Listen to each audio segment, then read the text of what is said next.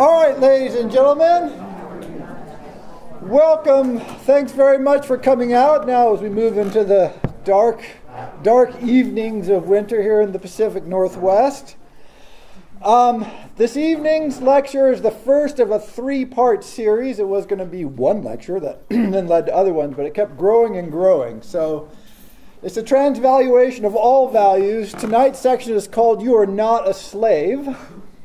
The next section will be called Play Not Work, and then we'll finish with Joy Not Fear.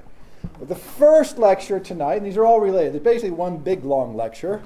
The first lecture tonight is You Are Not a Slave. I wanted you all to repeat this to yourselves about 1,000 times. You are not a slave. Actually, we pretty much are slaves in our minds. This is the problem. We're not actually slaves anymore. Statistically, from history, we were slaves. However, we're not anymore physically, materially, but intellectually, mentally, our outlook is still incredibly shaped by our cultural experience of, basically 10,000 years of slavery. And so this is what I want to try and look at is the patterns of thinking that have influenced us this way, where they come from, how they shape us, and then how we can start working through this. And if you go back in history, the earliest law code that we have is from Sumer. It's even older than Hammurabi's code. It's from Sumer. And I believe it's called the Sumer Code. And it includes rules on slavery. If you look at Egyptian carvings, writings, they have images of slavery. If you read the Old Testament, slavery very popular in the Old Testament. Lots of rules and laws about slavery. The institution of enslaving human beings, I hate to say it, goes back as far as we can track human beings. So it seems to be a popular idea. We seem to enjoy it immensely. And so what has happened over generations and generations and generations, literally thousands of years, as far back as we can go in the archaeological record, we find evidence of people being enslaved. So this pattern of enslavement was sort of developed in cultures.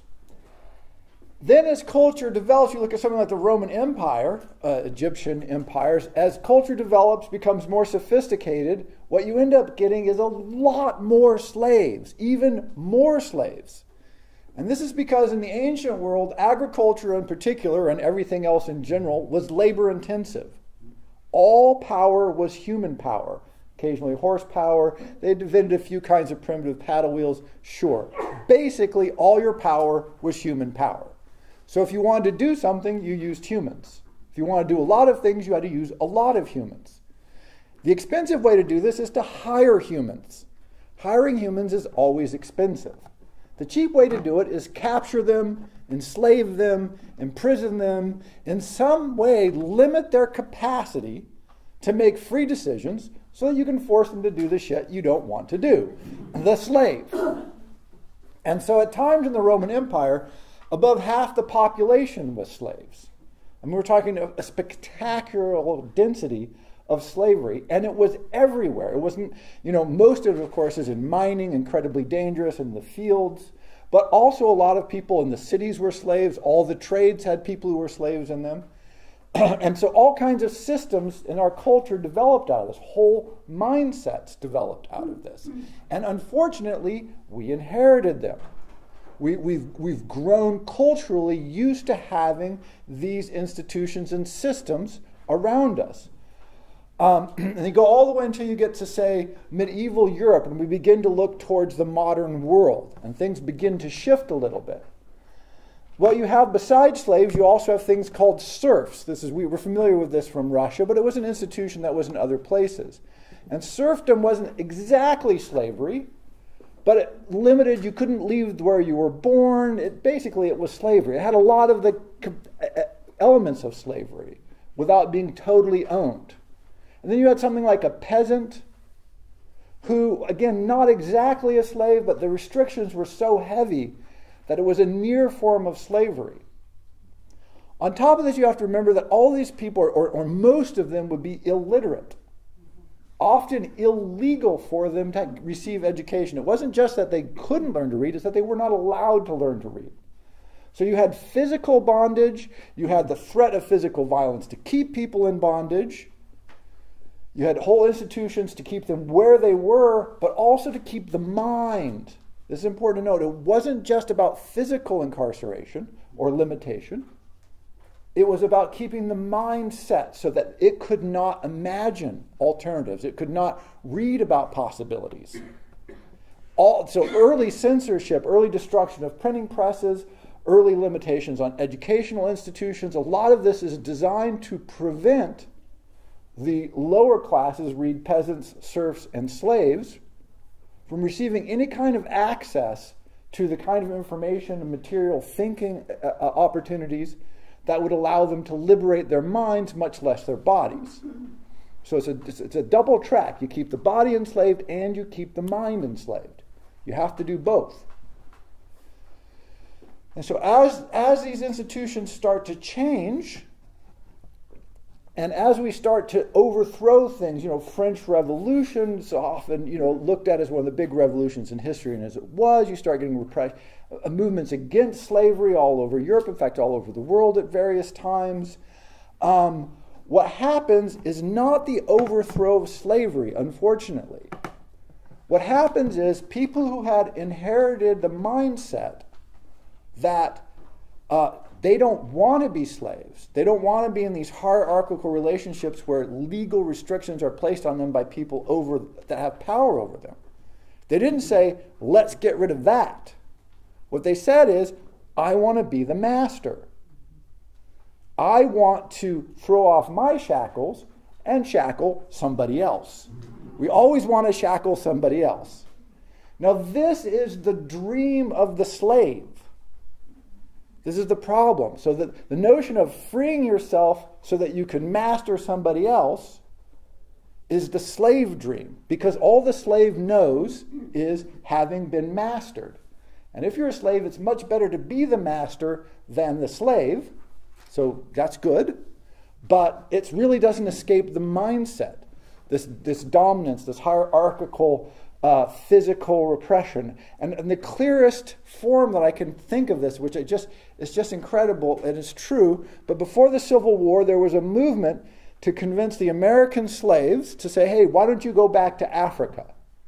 The notion that they had been born and raised in America for hundreds of years didn't seem to bother people at this point, but hey, why don't you go back to Africa? So it was an actual movement that did this, and so they took groups of slaves and transported them to Liberia, where these former slaves, these freed slaves, immediately set up plantations and enslaved the local population.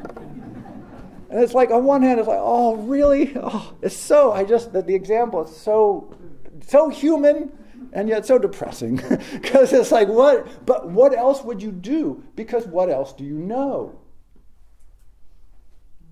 Well, we know it was bad to be slaves, and it looked good to have a master. And plantations look nice. We want to be in the house. So if we're in the house, we've got to enslave people and put them to work on the plantation. And so Liberian history is this war between the transplanted African Americans who set up this hierarchical repressive slave society and the native, the local population, the tribes who kept fighting back against that. And this tiny minority of former African slaves were able to maintain power in Liberia for more or less until the 80s, I think. If not today, they're still over more influential than they should be by population. So that's how strong influences these sorts of institutions have on our thinking. This is what we're used to. If I'm not a slave, then I'm a master. If I'm not a master, I'm a slave. And we need to learn to break out of that. And so that's what I want to focus on today, is some of the thought patterns that we have that indicate that we're not free people, but that we've in fact imbibed this slave mentality, even though we're not slaves. We're not literally slaves. We're mentally slaves. And I want to talk about Nietzsche here, because Nietzsche has a great work called The Genealogy of Morals, and I think he gets it half right, because he really criticizes the slave mentality, and he outlines it pretty damn well in there. But he contrasts it a lot with the master mentality. And I think, again, we really want to try and break that dialectic. And in a later work, he does break this dialectic, which we'll look at. But originally, he doesn't. So even in Nietzsche's thinking, it took him a while to get from the master-slave idea to something different. But first quote here, and this is the one that really matters, I would say. This is Protagoras. I love to use this quote every time. Because it's man is the measure of all things. And it actually meant you are the measure of all things. The accurate translation is you are the measure of all things. That's what he meant. If you look at the Timaeus Platonic dialogue, this is what they're talking about. They're talking about this Protagoras idea. And they're not convinced it's a good one. So Plato is very suspicious of this concept. I'm not suspicious of it at all. And this really, if you want to know the core value, is simply this. Value, as I mentioned on the first day, where do our values come from? They come from us. To be free means your values from you define the world. It's your world, you make it. Every way. In every aspect. It's yours. It comes from you. So, things that drive me mad, people talk about the price of things. They got a deal, they got to steal, they got.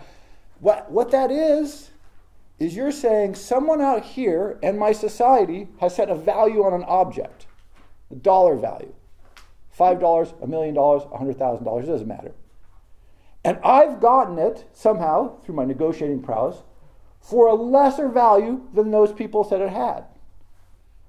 So now I can brag because I have sort of cheated the cultural value system by achieving greater value than I should have been able to for a finite amount of money. At every step in this process, you're saying other people tell you what things are worth. This is just madness. Step one to not being a slave is saying, no, I tell other people what things are worth.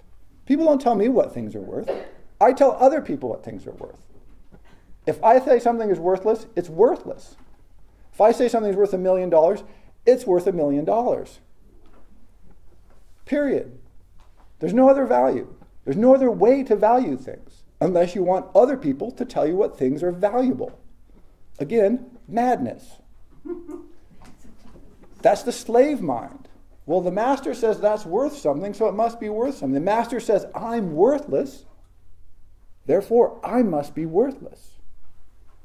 You're valuable because you say you're valuable. If you need somebody else to say you're valuable, to feel that you're valuable, you're in trouble.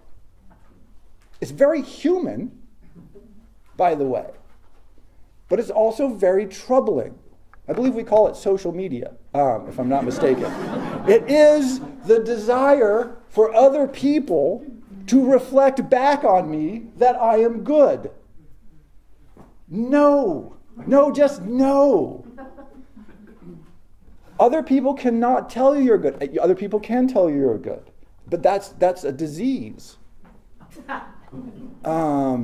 It's enslavement.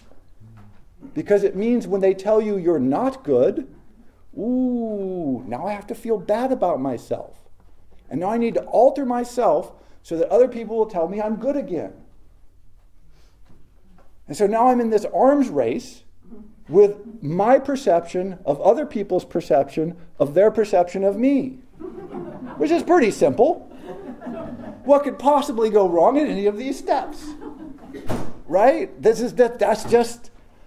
no, this is madness. We know this is mad. On one hand, we can articulate as madness. On the other hand, ooh, so hard to escape those pressures.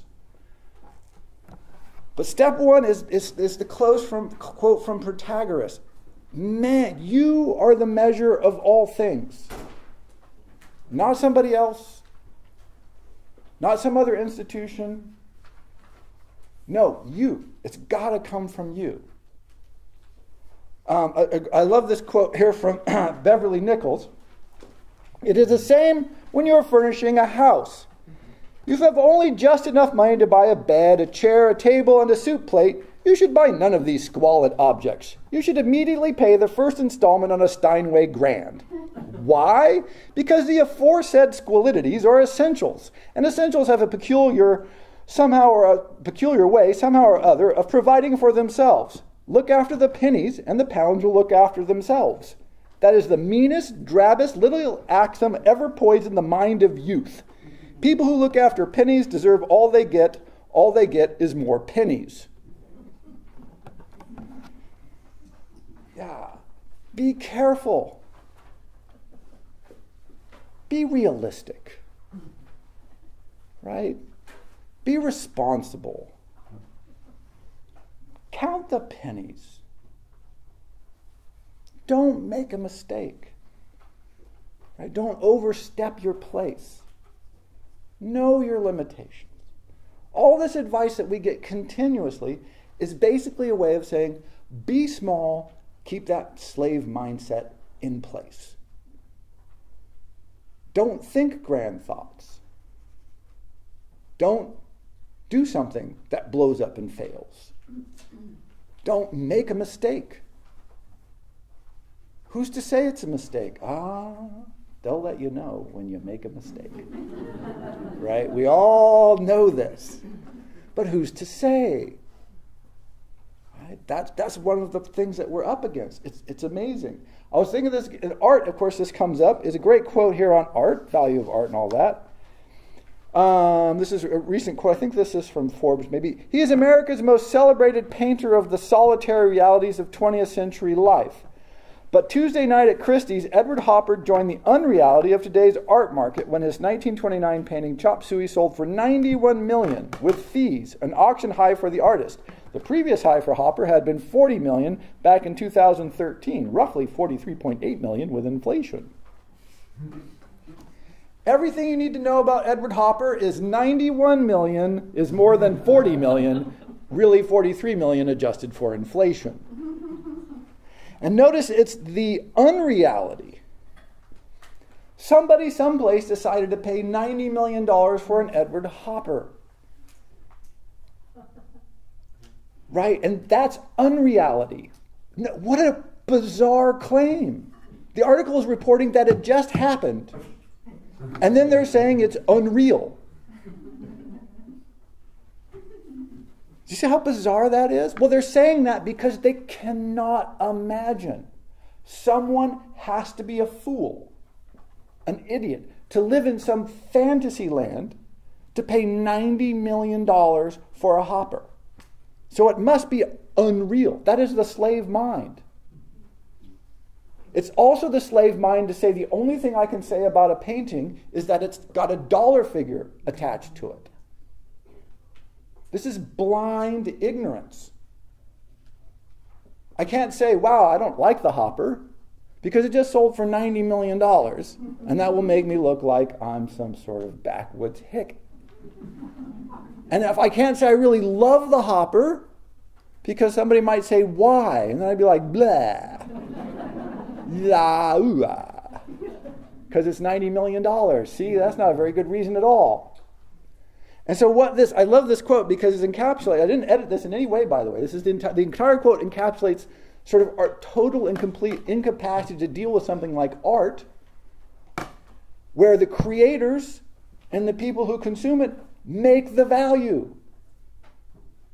They don't care what the hell other people think. Is the whole point of it. And so no one knows what to do with it. Edward Hopper didn't make it for $90 million. He probably would have happily made it for 90, by the way. He's probably like, I would like to have at least 10%. But no, but he made it. Somebody else said they loved it. Somebody else said they really love it. And somebody else paid a lot for it. A whole chain of people making the decision and going, no, yeah, I'm going for that. For whatever reason. Crazy reasons. Could be even slave reasons to impress their neighbors. Oh, you got a Rothko? I got a Hopper. Right? So that, just who knows why. But you can't say it's unreal when it's actually just reported that it happened. The fact that you can't process it, that you can't get it in your mind, doesn't mean you dismiss it as being nonsense. You can say, that's outside my value system. I don't value it that much. That's great. But notice then it's you determining the value of the painting, not them. They're torn because they know the market sets the value that they don't understand, but they want to believe in the market because otherwise they have to set the value. This is our problem. If we let somebody else set the value, then we're relieved of the obligation. We don't have to take responsibility for it ourselves. If we set the value for it, well, we're in trouble now. So all the other people who have the hoppers, now they're in business. Because somebody can say, ooh, you have a hopper. And yeah, it just sold for $93 million. Somebody else just set a new value for me. See, it's this weird loops of value setting. You have to break it. You just have to break it and say, I like this painting. I like this music. I like those shoes. Whatever it is that I like, it's good because I like it. By the way, and think this goes all the way. People always talk about things like fiat money and gold-backed dollars. Money is valuable because you value it. Gold is valuable because you value it. If you do not value it, it is not valuable. The logic of the marketplace says the entirety, the whole of the community sets the value. This is mob thinking writ economic scale. I'm just a member of a blind mob making choices that add up in aggregate to determine the value of my community, culture, values, and the things I want. Great. I mean, if that's not the definition of like mob slavery, I absolutely do not know what it is. It's saying that, I'll just let the average American determine the value of everything that has a monetary price to it, and I'll call that correct. No problem there. And this goes, by the way, again, way back. So if you think of the Athenian democracy was started in part by the reforms of Solon. So this is about 500 BC-ish. I should check that date, but we'll go 500 BC-ish. And one of the key reforms he had is he had to say, look, free people, because they had slaves, they had free people, and they had the aristocracy. So he said, look, free people, no longer is it legal to sell yourself into slavery. Because it was really popular for people to sell themselves into slavery. And it was destroying the community. Because, of course, the aristocrats were taking all of the power because all of the free people kept selling themselves into slavery. And this was disruptive of the system. But this is how lightly, historically, we've tended to value our freedom. People may be familiar with The Merchant of Venice by Shakespeare. I put a quote in there. This is from the opening. The Duke there says, this is when Shylock is bringing the suit and he's for the money that he's owed. And the Duke says, then is thy strange apparent cruelty, and where thou now exacts the penalty, which is a pound of this poor merchant's flesh. Thou wilt not only lose the forfeiture, but, touched with human gentleness and love, forgive a moiety of the principal. What this means is the Duke is saying, well, surely. Yes, he did sign over that he would give a pound of his flesh if he couldn't pay, but surely, surely, surely you are not going to collect that, the Duke says to Shylock. And Shylock says, oh no, I want to collect my pound of flesh. For us, this is a moment of unimaginable human cruelty. For Shakespeare's time, they are transitioning. That was a dead standard contract. You used to be able to sell yourself into slavery, which people did. You used to be able to contract against being tortured or losing limbs. If I can't pay, you can chop my arm off. It was the joy of inflicting pain on somebody else that was the guarantee of getting your money back. That's the master-slave dialectic writ large. I've been kicked, so what I want to do is, given the opportunity, I want to kick somebody else. I've got pain, I want to pass the pain along.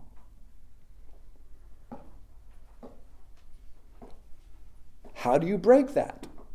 that's the question. How do you break that mentality? How do you break out of that hierarchical notion? Oh, when I get in charge, I'm going to tell people what to do. Of course, we'll make it nice. That's what we always think, of course. We'll make it nice. It'll be so much nicer when I'm in charge.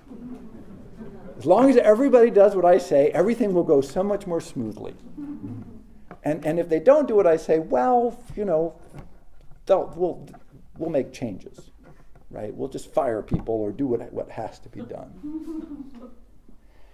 And a great example, again, I mentioned Nietzsche. This is the quote from Zarathustra there. How do you break out of this? This is how. Away from those fabulous songs did I lead you when I taught you the will is a creator.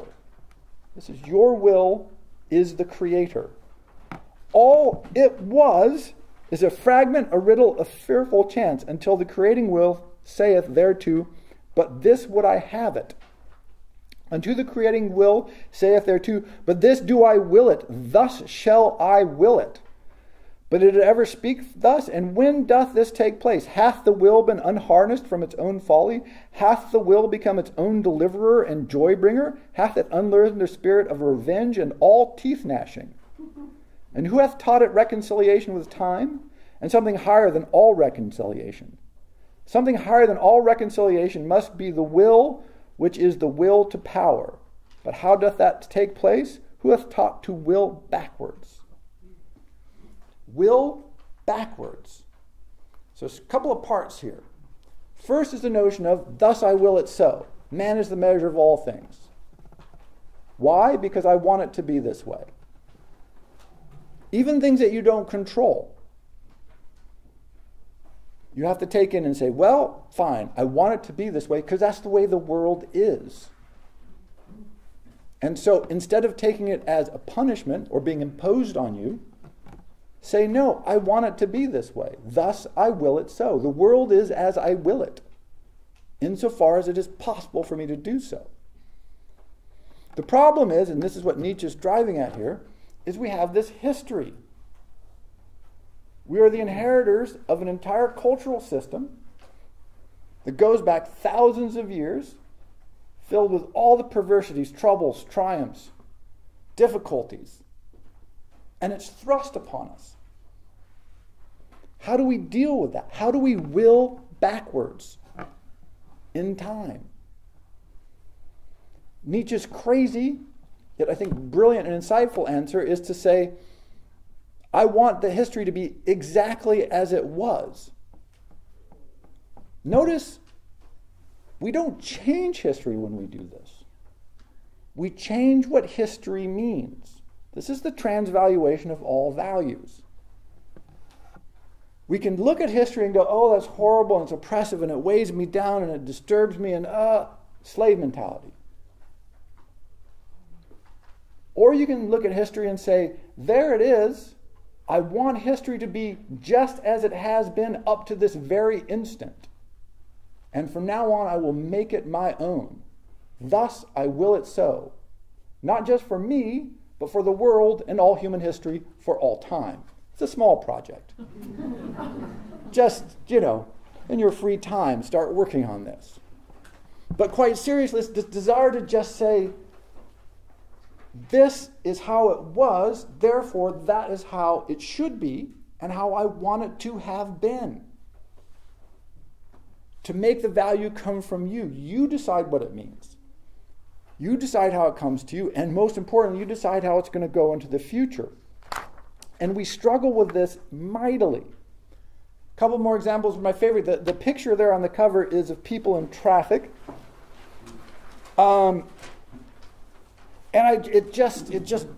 Traffic is one of those things I never understand. I understand why it occurs. But if you get up in the morning in this major city and you're stuck in traffic, and you get up the next morning and you're stuck in traffic, and you get up the next morning and you're stuck in traffic, this is not a coincidence. This is not a happenstance. Right? Sometimes you're going someplace, there's an accident, you're stuck in traffic. Yes, you embrace that, you say, great, that's what happened, it's going to take me a little longer, fine. But if it happens every single day, and you complain about it, slave mind. And I look at traffic, which seems to exist in the world inexplicably, and I go, why? Why would someone decide voluntarily to sit there? It's not like it's a surprise that there's traffic on I-5 in Seattle on weekdays. This is not a surprise. It's a fact of it's like gravity. It's like waking up and discovering gravity. Oh, my shit's on the floor. Right? I mean, traffic on I-5 in Seattle is sort of a physical law of the universe. And yet, people get up and oh, shit, I can't believe I'm stuck in traffic. I'm running late. Well, no, you're not running. Yeah. What the hell are you thinking? But what's happened is people have said, I have to be here. And once you said that, you're in the slave mind. Anytime you say, I have to, you're wrong. You do not have to do anything. Step one. Thus I will it so. I like my job. I like my house. There's some traffic between here and there.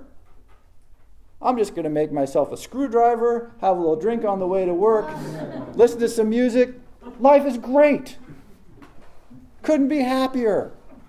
Knock yourself out. Then great. I'm happy.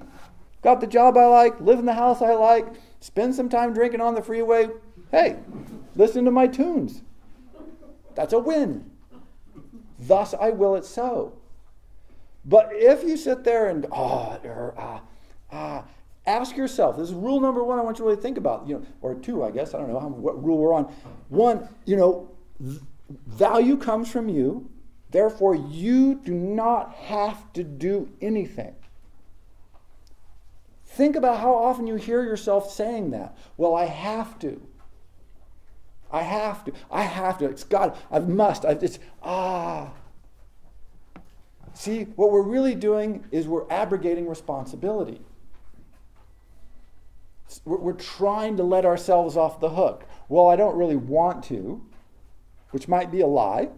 We might actually really want to do it.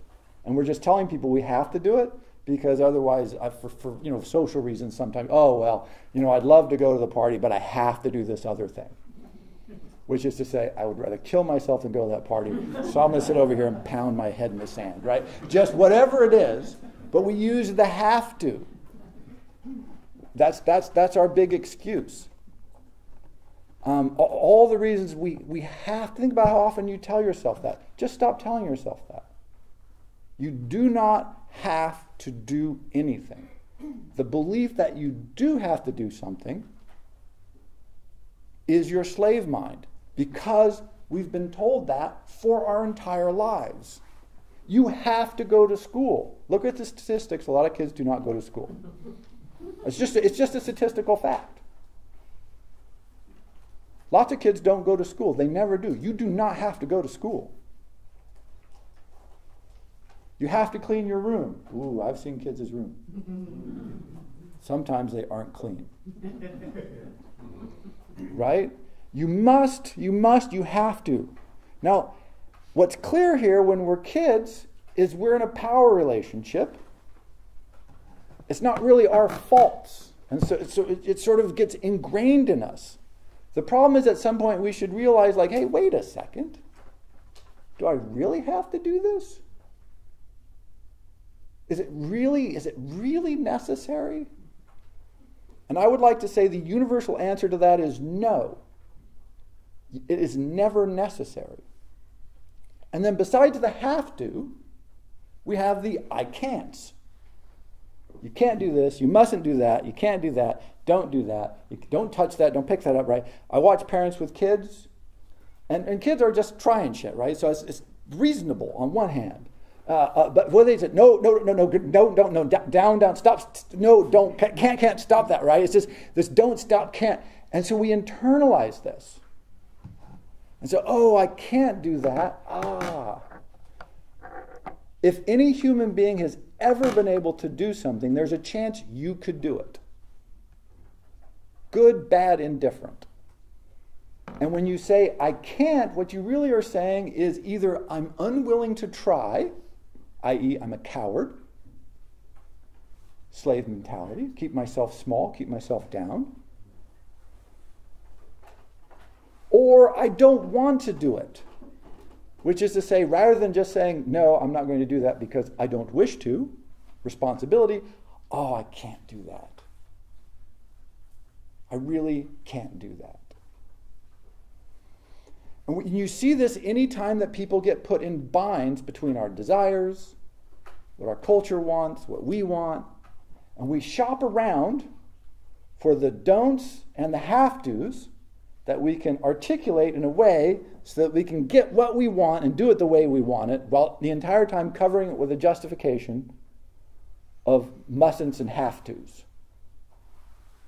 This is our goal as far as I can tell, because then we're able to articulate our desires, but we never have to express them as, no, that's just because I want it that way. And you see, like I said, anytime you see people under tension, you'll see this. So if you look at, so I love all our diet fads, right? All our diet fads are beautiful. The fact that we don't know how to eat is just great. I mean, look at, your culture has lost a little bit of track of things when people no longer know how to eat. You would think it would be fundamental. It turns out we're just hopelessly lost. And so that's okay, but it's just fascinating. And so if people will try and come up with this list of don't eat this, right? We love that. On this diet, you don't eat on every other day, right? Every other day. It's the every other day fast. Don't. Or the diet is, well, you must eat, I don't know, whatever, apple cider vinegar. Apple cider vinegar will cure everything. You have to have apple cider vinegar. And if you look at it, it's always this combinations of don'ts, and musts. And so what people do is they shop around for some combination of those that they like. And since we've got at least hundreds of options, they build the occasional fast. I heard a name called it was a something-atarian. Oh, what was it? Occasional-atarian? No. It was where you're a vegan, but you occasionally eat meat. And I thought that's a genius term, because it means I'm doing something. I'm on a diet. I'm following the rules, and the rules are I can eat whatever I want whenever I want to. But I'm not going to call it that, because that doesn't sound good, right? So notice what we don't tell people is, hey, eat whatever makes you feel good. You be the judge. Because what do we know about people? We're craven, hopeless animals that, left to our own devices, will just eat Twinkies and booze until we die of diabetes at 27. Right? This is our concept.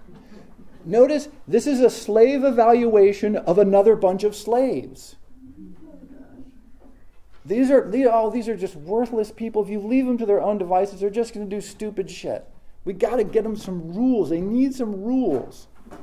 We know this. If people just eat what they want, the world is going to go to hell. They're going to poison themselves. They're going to die. We're going to die. It's going to be bad for everybody. So a whole list of no's, and a whole list of yes, you have to, must. And then that'll fix it. Because look how good it's going now. Right? This system is working really, really well. But it's mad. It's just madness. But the undercurrent of this is the evaluation of other people as being essentially slave-like beasts. They can't control their passions. They can't eat in any kind of way that will make them healthy, and we certainly won't let other people decide what's good for them. We'll tell you what's good for you. And then we'll feel good, even though we don't do anything about you eating well, and generally we don't do that much good about us eating well. No. We can't have that. Lots of rules. Musts and can'ts. Musts and can'ts. And so it's like I said, it's pervasive, so pervasive it's hard to even come up with examples of when it's not that way. Another place to look if you look, all these stories about learning and studying and practicing generally emphasize pain. Now, pain is very educational, I will grant you that. Potentially even necessarily educational, because change is difficult and often painful. So I think there probably is, to a certain extent, some pain in everything when we're learning and growing. Sort of like trees sort of crack their bark as they grow. I never quite understand how that works, but it's weird. But they just keep growing out, and the bark gets bigger and bigger, and it's there. So when we grow, which I hope we are, there's going to be some cracking. There's going to be a little pain. But does it have to be threats all the time? Does it have to be all pain? I think as part of this, we really, truly, greatly undervalue inspiration. If you're a free person, you're looking for something that makes you want to do something. I want to be inspired. I want to be motivated by desire, by joy, by striving, from my best instincts. And so when I search for those people or those places or those works of art that lift me up, that make me feel good, you're learning, you're growing, you're changing, you're stretching, but not from pain, not because somebody hit you or threatened you or yelled at you, because your native instinct is to grow, to flourish, to be bigger and better. And so we can learn very effectively through inspiration. In fact, that's usually when we learn the best, because it's so easy. Because we're just like, your world expands sort of almost without, it feels like you haven't done anything, because it just, you see a painting, or you hear some music, or you read something, or you talk to people, or you see something. It's like, wow, that's how I want to be. That's the feel I want. Now I get it. There's not that much pain there. But think if you look at our educational institutions, we have mandatory school, right? You have to go. It's a legal requirement. In theory and practice, it's very loose. But in practice, at least, it is a mandatory institution. Young people are incarcerated for a crime we haven't figured out yet. The crime of being born, I always think, must be why we have to incarcerate them in schools. And then people always say, why do African Americans do so poorly in school? And one of my guesses is, and they do, by the way, by every statistical measure, they do terribly in school. And I'm thinking that the African American experience with compulsory institutions in American history has been rather mixed. Mostly really, really unpleasant. You enslaved us once. Okay. Are we going to let you enslave us twice? This compulsory institution you've laid out for us, ooh, we're not sure we're that excited about it. We have a somewhat freshish cultural memory that the last time you put us in chains, it wasn't that great for us. Is this really going to work out? Suspicious, very suspicious. But why does it have to be compulsory? Because we don't trust the slaves. They won't get it right. Also, you can't make people suffer if it's not compulsory. Notice that. If it's not compulsory, then they've got to probably want to go of their own volition. And then you're going to have to change. It's going to have to be different. Right? And so we'd have to completely restructure it to make young people want to go, as opposed to forcing them to go. But if they're forced to go, then you can do any damn thing you want to them. It's great. Because they're sort of enslaved for that period of time. And you don't have any responsibility. It's a wonderful system for slaves. So these sorts of tensions are everywhere, and it doesn't bother us because we still have that mindset. We don't say, thus I will it so. I want it to be this way. If it's not the way I want it to be, well, I'm going to change it or not participate or revalue it or rethink it or come up with a different approach. But, again, a big project, though, because it's so ingrained in us. Again, like I said, just think, next time you hear somebody say, I have to or I can't, evaluate both of those. and go, is that true? Like I said, I'm like 99% of the time I'm going to say, no, it's just probably not true. And then go from there, why are we using that language? Interrogate yourself or interrogate the other people, perhaps at a distance, in your mind. Why would they say, I can't or I must? What are they trying to cover? What are they trying to hide? What do they not want to face? For instance, this is why I love the quote from Beverly Nichols here. He doesn't say, go buy a grand piano, because he's assuming you don't have the money to buy a grand piano. He's saying, put the first installment payment on a grand piano. That's a totally different thing. Because notice, people say, oh, I can't afford a grand piano. Oh, really? With the credit system we have in America today, you can buy damn near anything. Because we let you put things on installment, which is either a type of enslavement or the greatest trick of liberty ever in history, and it just varies dramatically. But if you want it, you can probably get it. Two more examples of this. One, the other or another aspect of the slave mind is an unwillingness to commit. See, the trick of slavery is you don't have to commit because you're stuck.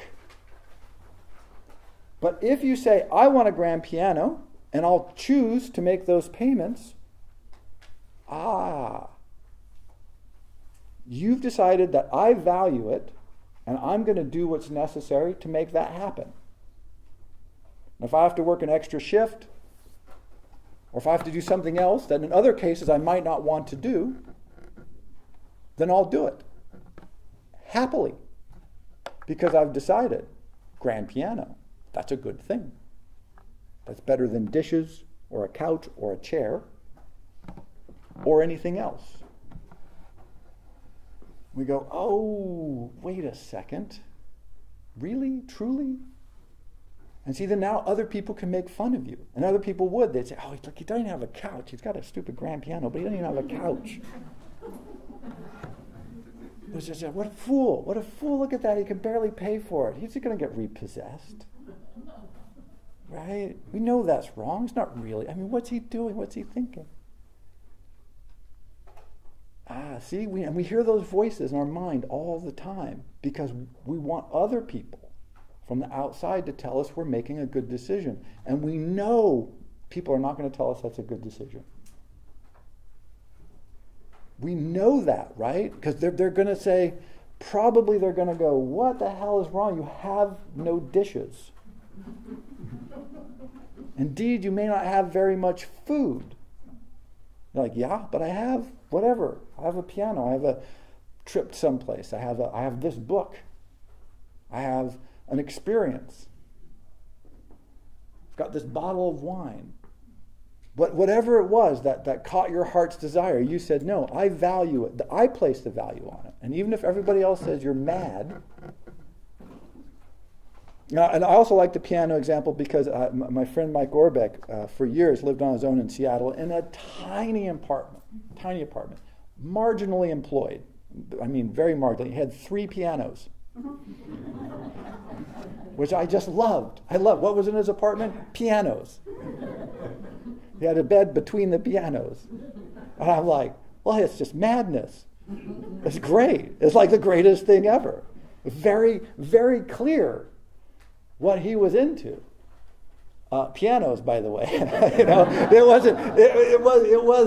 was not confusing at all. And because he was in an apartment building, he really couldn't play them most of the time because it would drive everybody else crazy. So he had like pillows shoved into them as like super dampers. So it was just crazy in every way and beautiful and just wonderful. But notice this is not, what are you doing? Get a better job, do something, get a car, buy some food. Nah. Why? But you can only do that if the values are coming from you. Because we know we have the list of right decisions to make from the outside. And we know how we're supposed to make those decisions, and we're masters of figuring out what other people are going to say about the decisions that we make. When we're wrong, when we're right, quote unquote, wrong and right. And so to defend ourselves, the last part of this, to defend ourselves against this, what we love are hierarchies. Now, hierarchies to me is the slave mind built into systems that are not actually slavery. So we don't have slavery, which is a really, really big development. I mean, historically speaking, this is great. Some slavery still exists in the world, but it's illegal everywhere in the world, at least in theory. That's a huge breakthrough. But we love hierarchies because it combines the best of the slave master dialectic in one big pile. So I can go to an institution, a college, a job, someplace, and I can know that those people are below me, so I can kick them, and these people are above me, and so they can kick me. And Melville has a beautiful passage in this. I didn't have room to put it on here, in Moby Dick, where someone gets kicked. And he says, oh, you shouldn't take it too hard, because the captain kicks you, you kick me, I kick somebody else, the captain's wife kicks him, and it's the great cycle of kicks that is the universe, right? That the kicks just get passed around. And I'm like, well, yes and no. Do we have to conceive of it that way? Right? Does everything have to be hierarchically ranked? Answer, yes, we know this. Who are the best colleges? What are the best restaurants? What are the best vacation spots? Who makes the best speakers? Who has the best pianos? Where's the best place to live? Who's got the best girlfriend, the best husband? Who's the handsomest man? What's the best car? Everything we rank on these hierarchies. And then we associate ourselves in these hierarchies so that we know where we are. And we know the people we can look down on. And we know the people we can be envious of. And we throw rocks at those people if we get a chance, but we can definitely kick the other people because they're lower than us. And that brings us great sense of security. And this is the core, I think, of this whole slave dialectic, is if you let go of that, if you say, I neither want to be a master of some and subject to some, nor do I want to be a slave subjected to some,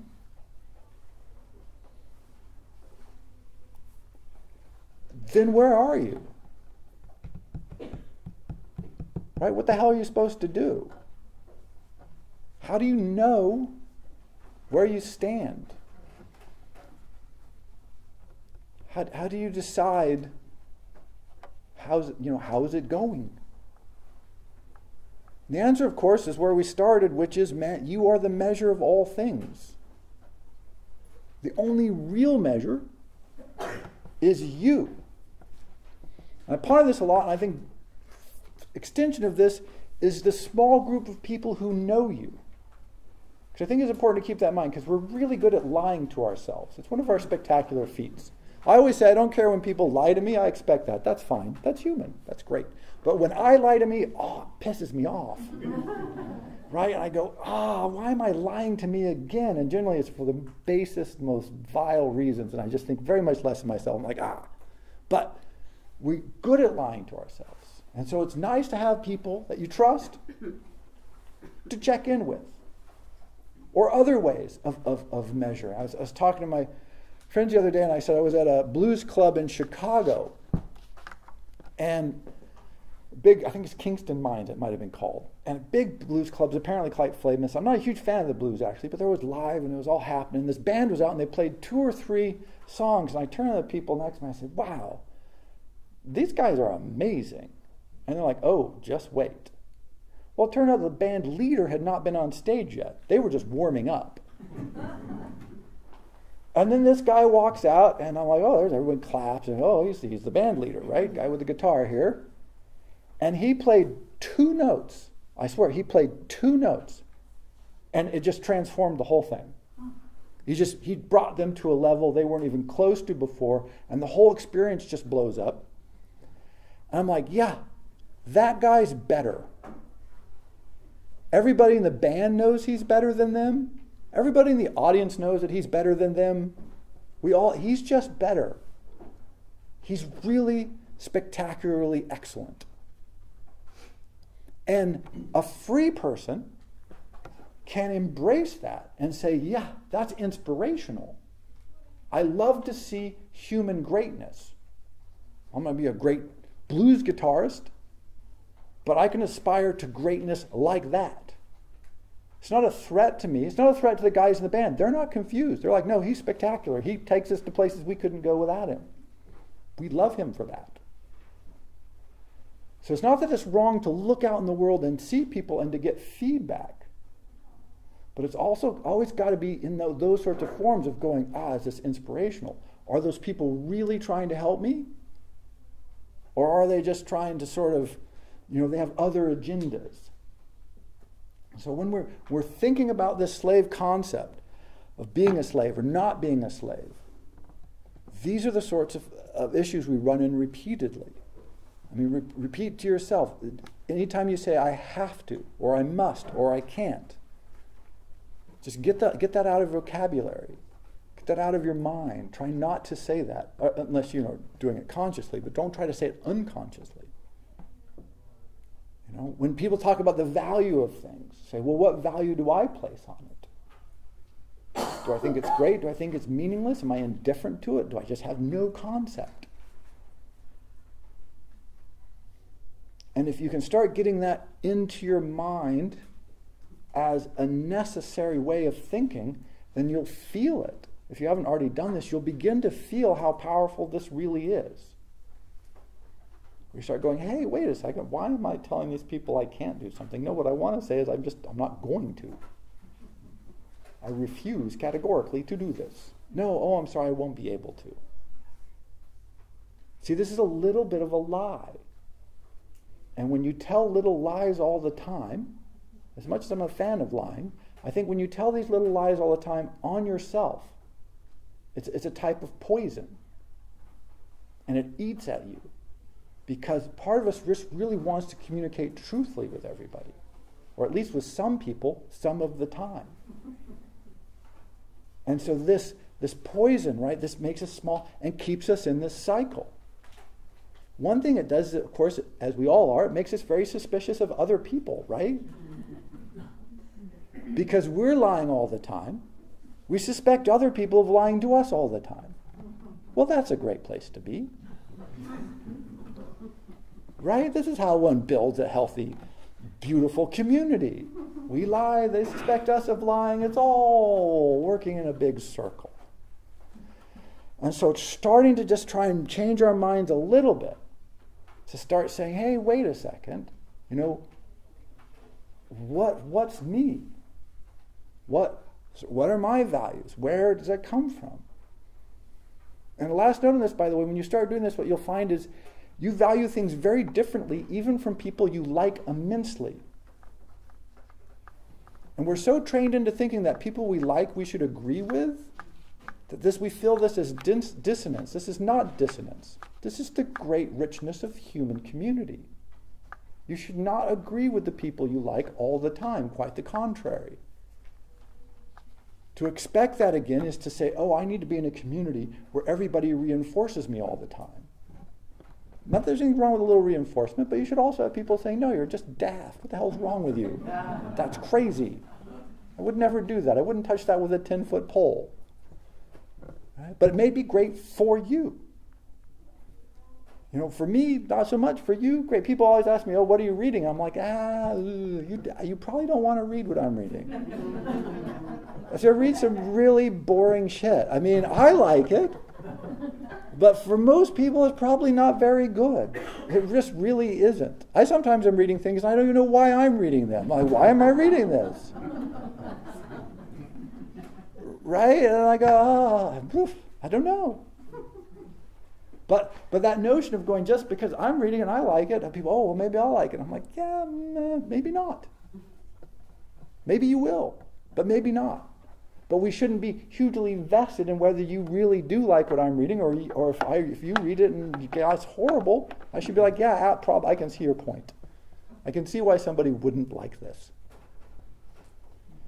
But that takes the freeing You have to then be standing in your own values and be able to say, no, I'm good. I don't need you to reinforce my values. I'm good with my values. I'm strong with them. Unless, and this is the key, and this is from Kaufman, unless someone points out that, no, your values are pretty flawed here, buddy, then you need to also have the opportunity and be open-minded enough to go, oh, let me ponder that. Yeah, really that is a terrible idea. Or I've got that wrong. Or Tom Clancy really is the greatest novelist of the 20th century. I'm not holding on to that last one, by the way. There's a good chance I'm not going to come around on that. But that right? But to be able to at least be open, to listen to some music that you haven't heard before, to read something you haven't, to meet people, to go someplace where you wouldn't usually go.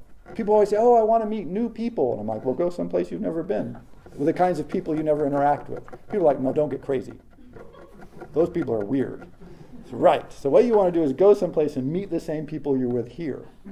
Right? That's how people travel, by the way. Don't let them kid you. You get a group of people who are the same as you, and you go someplace, and all the same people look at different shit together so they understand it the same, and they come home and say, wow, that was different, except for it was exactly the same as everything else I've ever done.